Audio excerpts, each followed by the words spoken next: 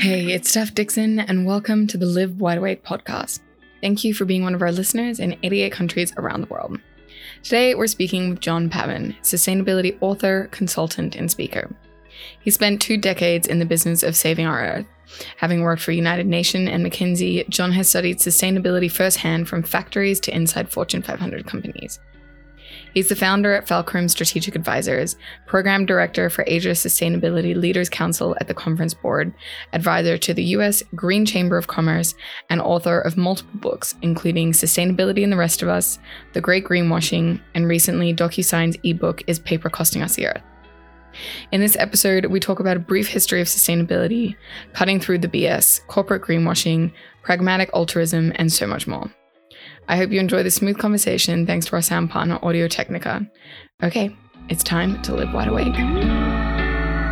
Well, John, thank you so much for joining me. I'm really looking forward to hearing more about your journey and all your expertise. And I'd love to start because you've worked for 2 decades now in the business of saving the earth. I loved that line on your bio. So where have you been and how did you sort of end up here? My journey, and to start off, thanks for having me. It's really exciting to get talking about this morning. My journey's been sort of all over the place, I guess, when you look at it on paper. But I suppose I started always in the public sector and looking at public good. So initially at the UN in New York, kind of the public good organization. And I was there for many years. And on the advice of some of my mentors there, decided to take a step out and go into the private sector. So from there on out, I've kind of been in the consulting world ever since then, but always looking at public sector or more of the, I suppose, feel-good side of consulting. So with McKinsey and AC Nielsen, working with their public sector clients. And then it would have been about 2008, I took a trip to Shanghai for a vacation and was just amazed by the way everybody was living there, just opened my eyes culturally and went back to New York. That's the height of the Great Recession, and realized, oh, maybe it's time for a change. So, bit the bullet, went over to Shanghai, and the next thing I knew, 10 years had passed.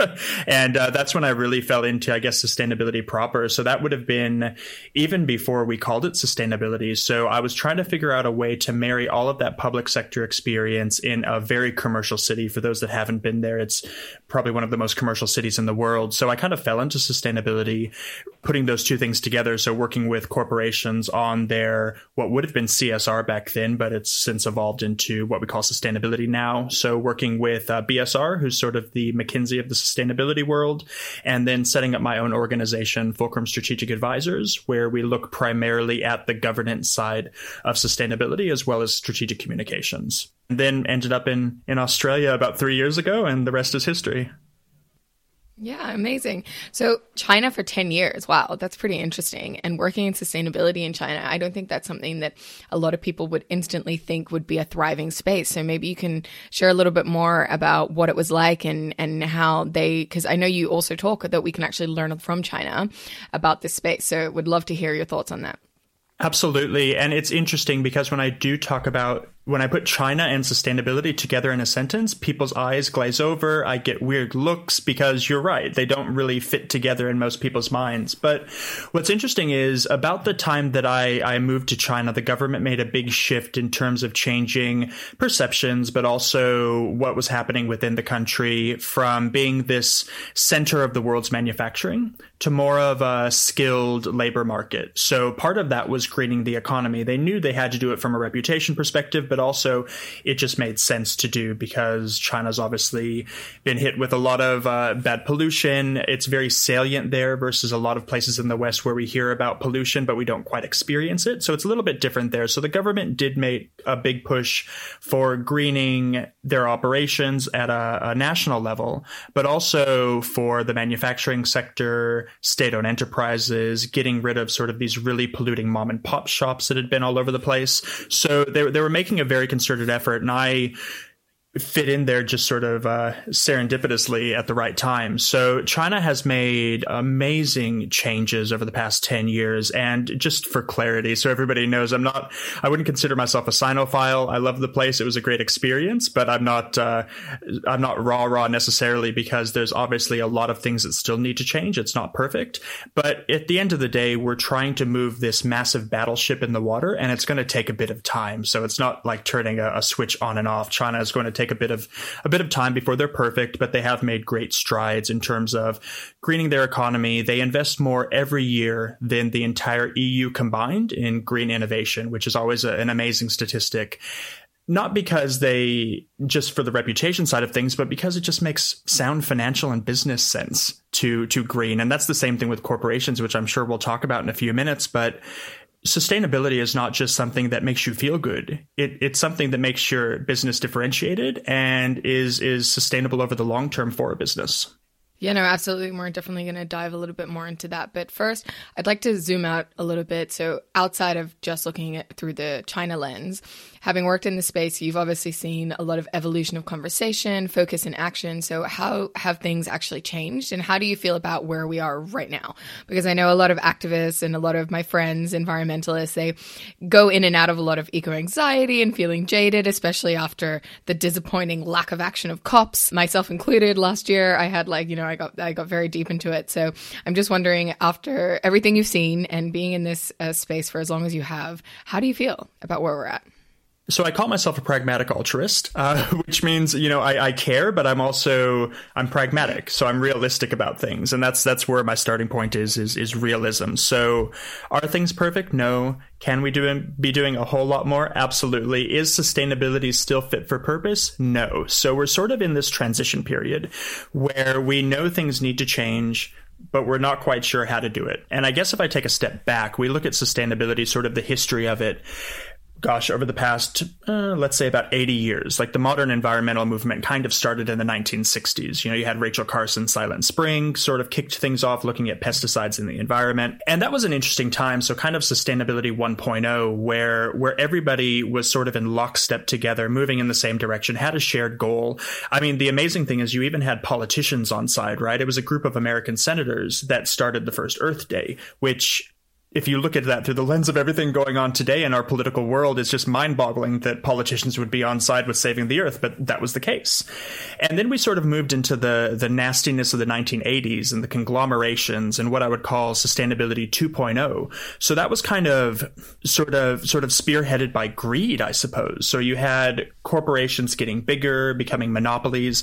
Even in the NGO space, you had sort of the how would I say it, corporationalization of NGOs, where they became businesses in and of themselves. They still do amazing things, but at the end of the day, they're businesses, right? And they operate like them. They're accountable to different stakeholders. And so that was not a great time when it came to trying to save the earth. But then you move into, let's say, the turn of the millennium, 2000 to 2010, businesses started to adopt more sustainable practices, primarily in sort of the supply chain FMCG space. A lot of that happening in China, not because they cared necessarily, but because they knew they had to fix their operations. So it started on the labor side, then morphed into charity and philanthropy, into CSR, as it was called back then, so corporate responsibility.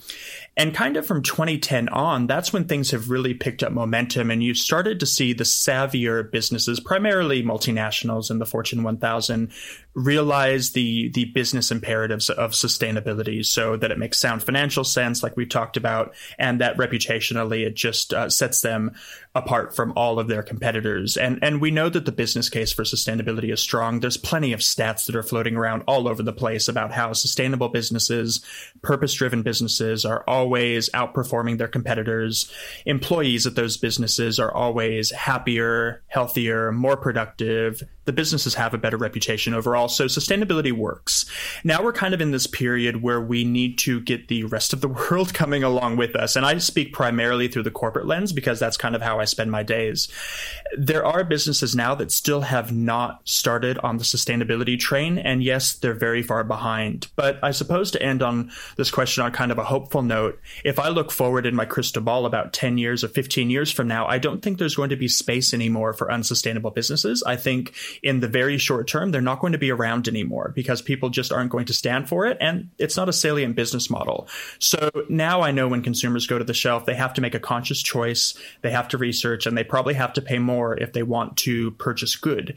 10 years, 15 years from now, I don't think that's going to be the case. I think all products will be good products to purchase. We just have to make a choice about what products we want to buy. Thank you so much for that history. I really appreciated the sort of sped up but very clear evolution of how we got to here today. So thank you for that. This is something that I guess always baffles me right now. So I'm glad we ended on a hopeful note. At the same time, the stats are there. The proof is there that sustainability businesses outperform and that sustainability works. All of this is there. It's literally in the evidence. Yet I still feel, at least from my perspective, and please correct me if I'm wrong, but there still seems to be a lot of resistance and a lot of like box checking without actual deep implementation and evolution of companies from the inside out. And of course, I'm not trying to paint like a really broad stroke here.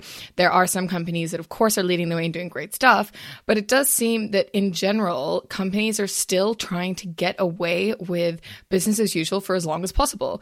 And so is that true, do you think? And like, if the case is so strong, which it is, and you shared some stats on it, what is really stopping them? Because it does make financial sense. It does help them to want to be able to survive in the long term. So yeah, I always get baffled with that.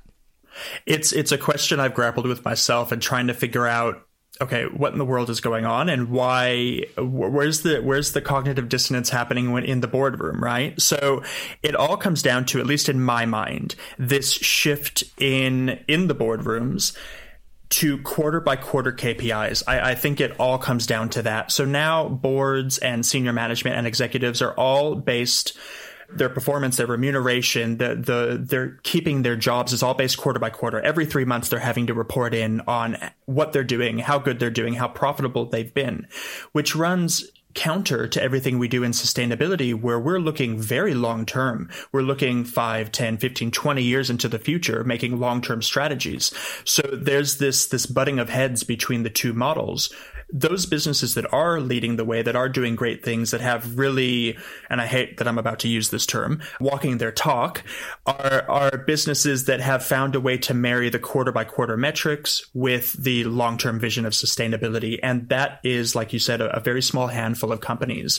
And until we get there, until we get boards on board, and until we get executives on board with thinking longer term, we're still going to be coming up against these issues. And we're starting to see a bit of change. Again, painting with broad strokes, like you said, I love that phrase. I use it quite a bit. But painting with broad strokes, we are starting to see sustainability KPIs and metrics making their way into remuneration at the executive and board level. We're starting to see a lot more boards bring in sustainability experts as advisors. So it's happening. It's not going to happen overnight. It's going to take a very long time. But that's sort of when we look at businesses that are at the vanguard of sustainability, that's the stuff they're doing. But like with anything, the tip of the spear is a very small group of people. And so what do you think are the levers that will force them to do it faster? Is it government regulation? Is it pressure from consumers? Is it pressure from employees inside? Like, based on what you've been observing, what is it that makes a company do it faster versus others that just sort of sit there and wait until they absolutely have to?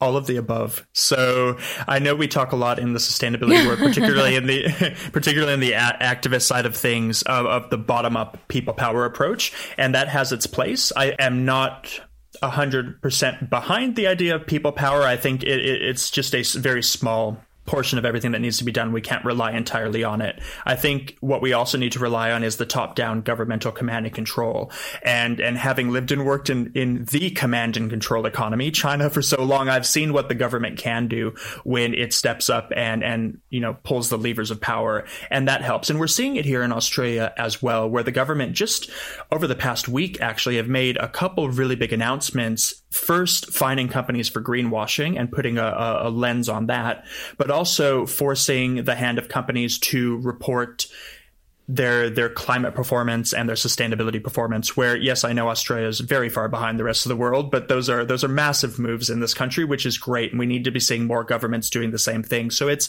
a combination of that people power bottom up and the top down command and control. And when they meet in the middle, that's when companies go, okay, obviously something needs to change. I need to do something because I'm being told to from the top, but also because people aren't buying my stuff anymore, coming from the bottom up. So yes, it's an ideal scenario that we need to get to. And sometimes we need to be a little bit idealistic, I suppose. But that's really where I've seen companies make the biggest changes, is when those two things happen at once. Yeah, absolutely. I guess we're all in this together after all.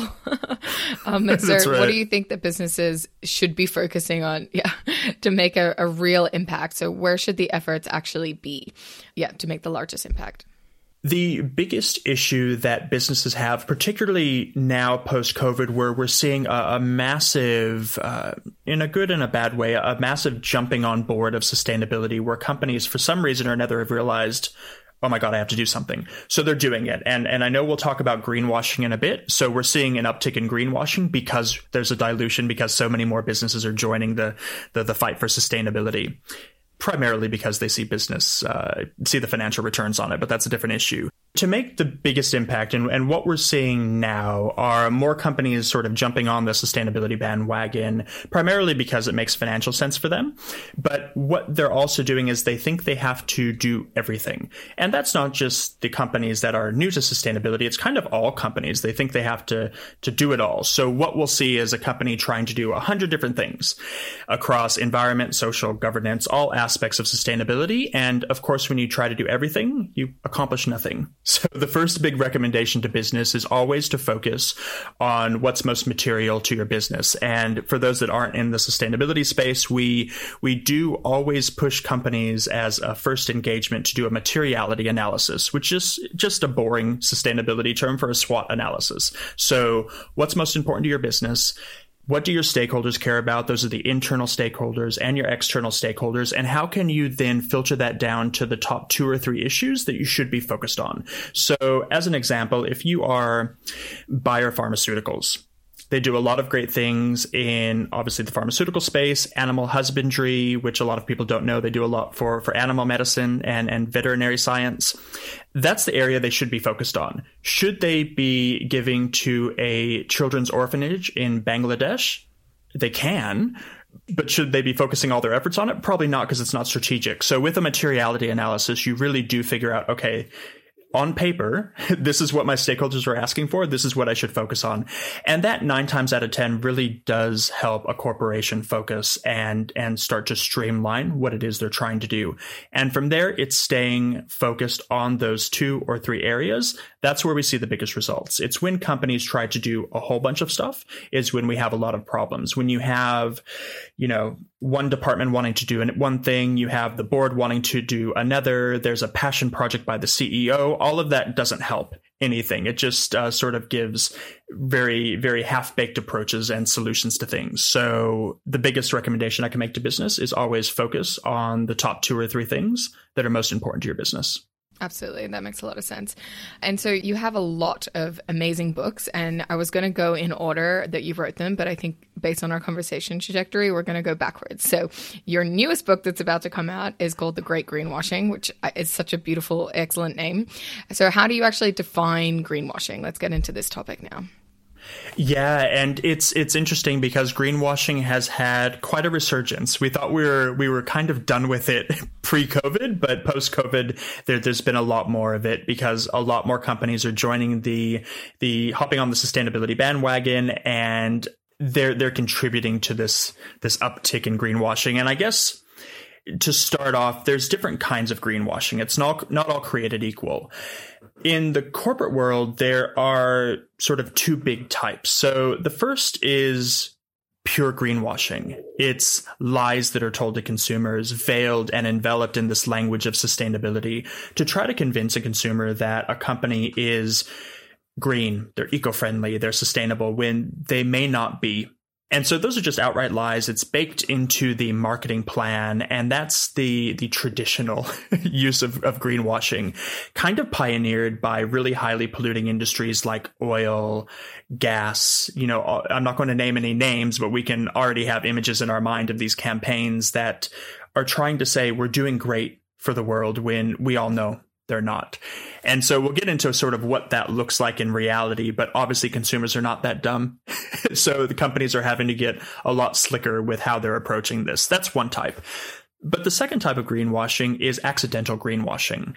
Now, I'm not giving companies a pass if they do it, but a lot of times they greenwash and they don't know they're greenwashing. They might say something inadvertently. They might slap eco logo or green packaging on a product, thinking that that's okay because everybody else is doing it. And so those are missteps that there just needs to be an education for those companies so they don't do it again, but I don't think they're nefarious. So those are the two big buckets of greenwashing. And I would venture to guess a lot of companies kind of fall somewhere in the middle of those two. And so how can we actually spot some of these misleading claims in corporate greenwashing? Yeah, so there's three big types. I'm such a consultant as I talk through this. We love to use numbers. There's two of this. There's three of that. So there's three big types of greenwashing. The first I love numbers. It's okay. The first is green speak. So that's the big traditional lies that are being told to you that, again, you all are much smarter than to fall for that, so don't do that. But also in the green speak category, you have things like statistics. We just talked about numbers. Companies love to use statistics that mean nothing. So you can be 90% more sustainable, 50% more recyclable, 2 times more X, Y, and Z, but that doesn't mean anything. There's no context behind it. And by and large, marketing departments, and they're right, know that consumers are not going to research and figure out if a company is lying to them. I'm not going to do it, and I'm in the space. So a general consumer is definitely not going to do it. And they know that, and they're banking on that. So that's kind of the green speak part of things. You'll also see stamps of approval falling under green speak. And the biggest one is the Rainforest Alliance, and a lot of people would have seen that maybe on the boxes of tea or coffee. It's a little green frog, and that's a great stamp of approval saying, yes, this company is eco-certified. But marketing departments have gotten really smart, and now they've created their own stamps of approval that have no basis in reality. And so you'll see a stamp that looks real on a box. It's not. It's just something the marketing department made up. So that's how they're getting slicker with how they're lying to you. It's totally unethical, and ethics is obviously a very big part of sustainability. So there's a lot of unpacking that needs to be done there. So that's the first part.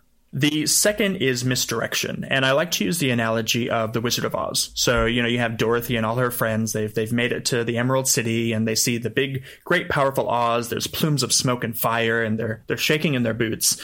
But then little Toto goes to this green screen that's off stage, pulls it back, and there's the wizard, the real wizard, the snake oil salesman behind the curtain, pulling levers and pushing buttons, acting, like he's more important than he actually is. And that's the same thing businesses are doing. They're misdirecting. They're saying, look over here, don't look behind the curtain, because they don't want you to see what they're doing. So they may give to a charity in Zimbabwe, but they don't tell you that, especially in the fast fashion industry, all the terrible things that are happening in South Asia or in Southeast Asia. So they're telling you to look over here, don't look over there. And that takes a lot more research on the part of the consumer to find out about. So it's a lot more difficult to discern.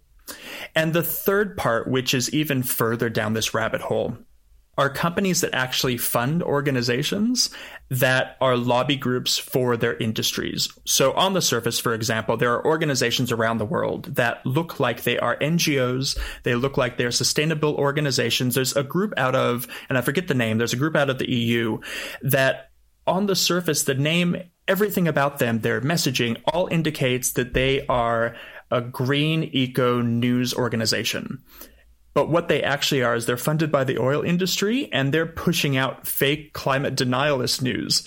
So it's just amazing the efforts that these companies will go to fund anti-climate rhetoric so that people just don't do anything about it because they know that their survival is on the line.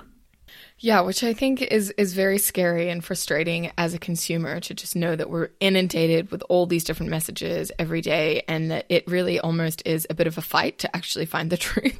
And it's a lot of effort. So I guess when you talk about the great greenwashing, where are we in that, and how can consumers, I don't know, should we still be positive about it? Are we in the middle of it? Is there still going to be more to come now that everyone's getting more on the sustainability bandwagon? What is where are we in that journey, and when can we sort of get to a point where we can have trust again in what's being said to us? Or do we think that's just not even going to happen again in our lifetime? I don't know.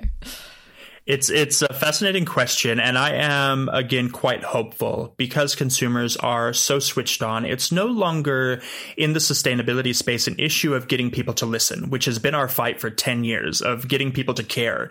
Now everybody cares. So that's a great platform. It's now how we use that platform and this opportunity that we have to catapult into the next iteration of wherever we're going, hopefully moving forward and up when it comes to sustainability. So I am convinced consumers are ready to make that leap. Again, going back to stats, the latest AC Nielsen stats around sustainability, they do sort of this annual tracker.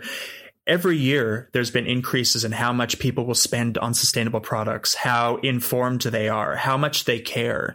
If we look at Asia Pacific as a market, I think it's somewhere along the lines of 92 to 95% of consumers demand that companies now stand for something more than just making money. So there's even ethics being put into the mix of consumer consideration. So all of that's happening. We have this platform. Now we need to use it. So that's quite a hopeful thing. And I'm convinced that we will use it. And like I mentioned a little while back, those companies that are not playing ball, there's not going to be space for them much longer. And a lot of that will be driven by consumers at the forefront, just speaking with their wallets.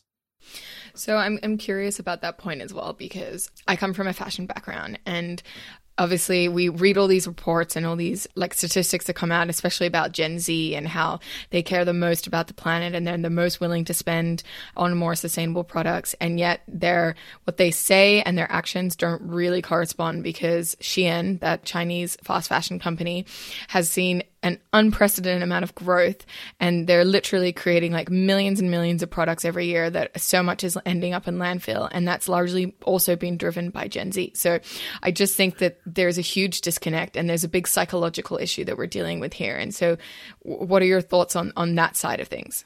Yeah, it's disgusting every time I get on TikTok and I see a Shein haul, and I'm happy to say that I don't see them as much anymore. Maybe my For You page is just more curated than it was, but it aggravates me every time I see it. And you're right, there is this strange dichotomy between what's being said and what's being done, and I think that's always the case with anything around consumption, right? We say one thing, we do another, but we are seeing more of an amalgamation between the saying and doing being the same thing, which is good.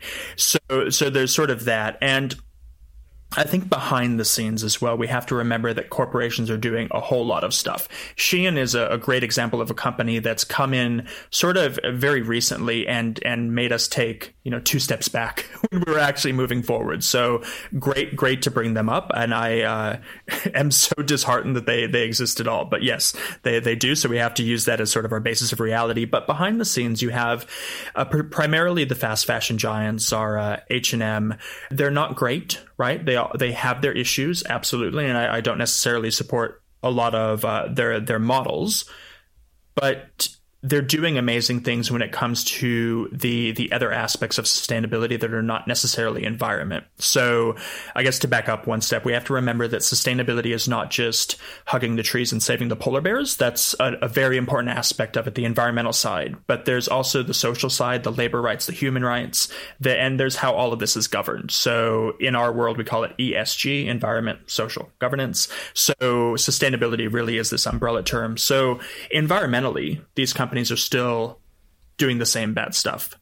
Socially, they're making great strides at becoming better. And I always use the example of Walmart. And I know around the world, Walmart has an awful reputation when it comes to labor rights, and rightly so. They haven't been the best company in the world when we look at it through that lens. But I did quite a bit of work with them in China, in their factories, developing programs for women's empowerment. And a lot of companies are doing these women empowerment programs where they'll go in and they'll supplement education where a woman may not have received this in school. So that could be communications, family planning, personal health and wellness, on-the-job skill training as well. And it's not just an altruistic thing. It also makes business sense because as employees go through these programs, they are more productive. They show up to work more. The company has a better reputation in their mind. So it's this beautiful marriage of the altruism and the business that's bringing these programs together. And it's not just Walmart. There are a lot of companies in the FMCG space, in the tech space, that are putting workers through these programs at scale. I think the Walmart program over the course of 3 years, almost 200,000 women went through it. So it's amazing programs going on behind the scenes that a lot of people don't know about. So on the one hand, to your point, there is a lot of negative stuff happening, especially in fast fashion, but also across FMCG. But behind the scenes, even more good stuff is happening. So I think because the obvious next question is, why is that going on? And I suppose a lot of it is because companies don't like to talk about the sustainability work they're doing because it maybe feels a little bit inauthentic. So for those companies doing these empowerment programs, they rarely talk about it publicly. They rarely make a big splash about it. It's usually done through foundations as well. So they really find it disingenuous to talk about it. I think more and more we need companies to be upfront talking about the amazing things they're doing, and remembering too that consumers don't expect companies to be perfect, but they do expect you to be honest and to be making strides in the right direction, not to be going backwards. Yeah, no, I think that's a really interesting point about we don't expect to understand everything, but we do expect honesty. So I think I really like what you've said there. And so I would love to now talk about your very first book that you wrote, which is First Sustainability for the Rest of Us, and would want to know what this no bullshit plan that we should all adopt that you discuss in that book. I love that. No bullshit. I coined it before everybody else used no BS, so I'll take credit for it. So it's really, it was born out of this idea of sort of people not understanding what to do because there was so much messaging being thrown at them. There was so much that could be done, and people kind of sitting back and going, oh my God, I'm confused. And that all stems kind of from this really terrible approach to marketing that we have in sustainability. And I would have loved to have been in the room when whatever genius came up with our approach. You have the hellscape of an Earth. It's this Mad Max dystopian future. You have the sad polar bear on the ice cap. It's sadvertising, right? And when you see sadvertising and you're one of 8 billion people, you just go, well, I can't do anything about any of that. I'll just put my hands up and forget it. That's where the book was born from. It's no. There's plenty of stuff that you can do. And so what I do is I talk through a bit of the history of sustainability, but also 5 big things that I believe consumers and the general public can do when it comes to being more sustainable individually. I'm not going to give all 5 away because then there would be no reason for people to buy the book. I'll give a few though. So, I think the very first thing that people need to understand is that you can do anything, but you cannot do everything. So as altruists, we do want to do it all. We see the dog that we want to adopt off the street. We see the homeless person we want to give money to. We want to go volunteer at, the senior center on the weekends. Resources, capacity, sanity, all of that's finite. So I think it's important for people to remember that you're not the only person fighting this fight. There are millions of others that also care. So you need to carve out your own little niche of the world that you want to contribute to and stick to that. And that could be contributing your time as a volunteer. It could be contributing your expertise. If you're a financial advisor, for example, helping with the books at an NGO, they definitely need those people. So donating of your capacity, or also donating money if you're well off. There's no issue in my mind of marrying talking about money and talking about doing good. They should be working together. So that's the first big thing, is people need to remember to sort of carve out their niche. I think the second is to, and I described myself as this earlier, be a pragmatic altruist. So wear your heart on your sleeve, but think strategically about how you're doing it, and don't just do things don't shout for the sake of shouting. Actually make a difference. And that leads to then sort of a third big point, and that's don't try, do. So a lot of times as altruists, we dip our toe in here. We try to do this. We'll go down to Mexico to build a house, or, like I said before, volunteer at a shelter. That's great, but that doesn't necessarily help those organizations that really do need long-term sustained assistance. So it's much better to pick a cause or a charity or an organization that you're going to be devoted to for a very long time and continuously give to that, versus just trying a bunch of things a little half-heartedly and never sticking to one. Yeah, no, I really like that. I think focus, and that also helps to remove a lot of the overwhelm that a lot of people feel, especially when they first go down the sustainability rabbit hole, or the, I guess, weight of the truth finally hits them. They can get really disheartened. So I think being focused, having a few things that you're passionate about, carving out your niche, as you said, I think those are all really practical and positive things that people can do that allow them to regain, that confidence and also the enjoyment with it. Because I think this journey can be enjoyable and it can be fun, and it can bring you joy. And I think that's such an important part to not lose in the fight against doing the right thing. The one thing that I found really interesting is you discussed that eco warriors have actually made the world a worse place. So why do you say that? People don't like to hear that message. But in my little part of the sustainability universe, I do take issue with not all activists, although I do take issue with some activists, but the eco warriors, sort of writ large. And the issue I have is that they've become the loudest voice and the poster children for the movement. Now, if we take a step back and you put yourself in the mind frame of a typical person on the street, and you see an eco warrior or these very loud activists gluing their faces to the street, or, refusing to bathe, or living off the grid, which is basically giving up your phone and all modern conveniences to go live in a cabin in the woods. That's very fringe stuff. And it's not at all representative of most people like yourself and myself who are in this fight day in and day out, where we're quasi-normal people, usually, right? So if we're trying to get people involved, and the goal, remember, now is no longer to, and I'll use a marketing phraseology, it's no longer to drive impressions. People know about sustainability. They know that there's stuff that needs to be done. We're no longer at that phase of the movement to drive impressions. Now it's about driving conversions. Now we need to get people on side. That's where we are. So activists, eco warriors, they served a purpose at the very early stages of sustainability to drive the impressions up and to get people listening.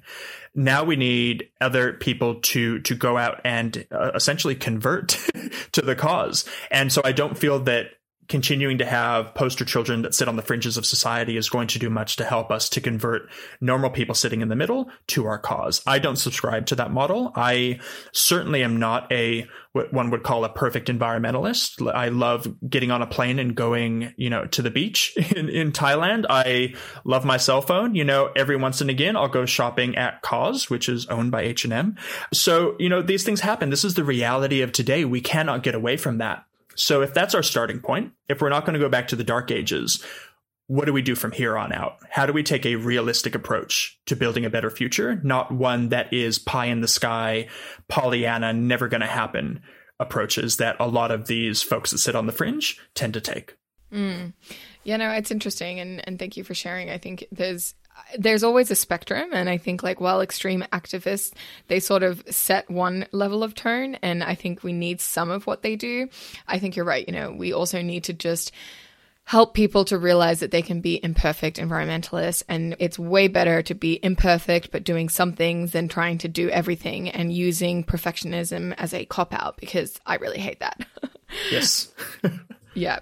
So you also recently worked on DocuSign's latest ebook, Is the Paper Costing Us the Earth? So yeah, this is really interesting, and would love to hear about why paper is actually so dangerous, and just give people a little bit of understanding of what they can do instead. It's quite the title. It's a very sensationalistic title, which we love because it gets people listening. But the work we did was really to look at first greenwashing, and also sort of innovation in the tech space. So it's not so much that paper is dangerous. We've been using paper since the ancient Egyptians and the ancient Chinese when they created paper. So it's not that it's necessarily a terrible thing. Yes, there are billions of trees felled every year, which releases carbon into the atmosphere just to make a few pieces of paper. And in all transparency, I'm sort of analog myself, so I will still write on paper. So it's not like I've entirely given it up. But what we really wanted to look at is how changes in mind frames can drive innovation to a more sustainable future. And this was sort of an aha moment that I had working with DocuSign that I hadn't considered before. We've all used DocuSign. They've been around, it's what seems like forever, even though I know they haven't. But we've all sort of encountered them at some point. But you never really think about the amazing environmental impact they've had by taking all of that paper out of the office space. So that's sort of where we're going with looking at innovation in tech and how that can drive more positive future, right? And this is the innovations that we need, particularly in the corporate world of, okay, let's sit down and put our brains together and figure out, okay, how can we use the technology we have or the insights that we now have as a modern society to do better than the previous generation? And that's really what we're looking at as well. And also to get people thinking a little more critically about not just is a company lying to me, but can a company be doing better? Can a company be using its platform to create something that is far more innovative, that is going to push the needle? If you look at sort of how tech has changed our lives over the past 20 years, it's not linear, it's exponential. So how can we then, as general consumers, continue to push that exponential improvements to lead to a brighter future? Yeah, no, thank you for that. It's true that some innovations can really help to solve issues, but we don't even realize it. So it just kind of happens, right? And then all of a sudden you're like, oh, wait, yeah, they did save a lot of trees by just that small little innovation helping everyone. So yeah, I like that perspective. How do you think that we can live wide awake? I love that question. I love the phraseology of the question as well. And obviously with questions like that, a lot of it's very personal. So I think for me, living wide awake is really, I'm going to sound like such an old man. And for those that aren't seeing my face, I'm not an old man. Get off your phones. And I use that as a way to say, just be cognizant of everything going on around you. We are so myopic. We are so sort of stuck in our silos, which we talk about so often. And it's not just in the business world or in politics in our thinking. It's also just not considering others. So for me, living wide awake really is having that worldview of things that are outside your purview, and not to just be aware of them, but embrace them towards this idea of personal evolution and growth, which I'm sure you've heard before. But I think living wide awake really does speak to that. It speaks to this idea of continuous education and growth, and not just sitting back and watching Netflix all day. Yeah, absolutely. Well, John, I love and really appreciate your clear-cut answers and how you're able to explain these complicated topics really simply, and just your sheer optimism. I think it's very encouraging, and we definitely need more people to adopt this pragmatic optimism, as you said. So thank you so much for joining us. Great speaking. Thanks for having me. 3 things I'm taking away from this conversation with John. Firstly, sustainability businesses are outperforming, and sustainability works. It's just we all have to keep on going. Secondly, you can do anything, but you can't do everything. So let's remember that our resources, capacity, and energy are finite. So it's best that we carve our niche and focus on that. And thirdly, it's okay to be an imperfect environmentalist as long as we don't try, but actually do.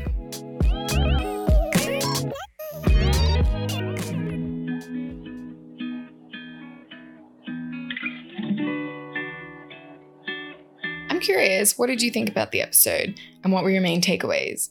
Is there a topic you want me to dive deeper into? I'd love to hear from you.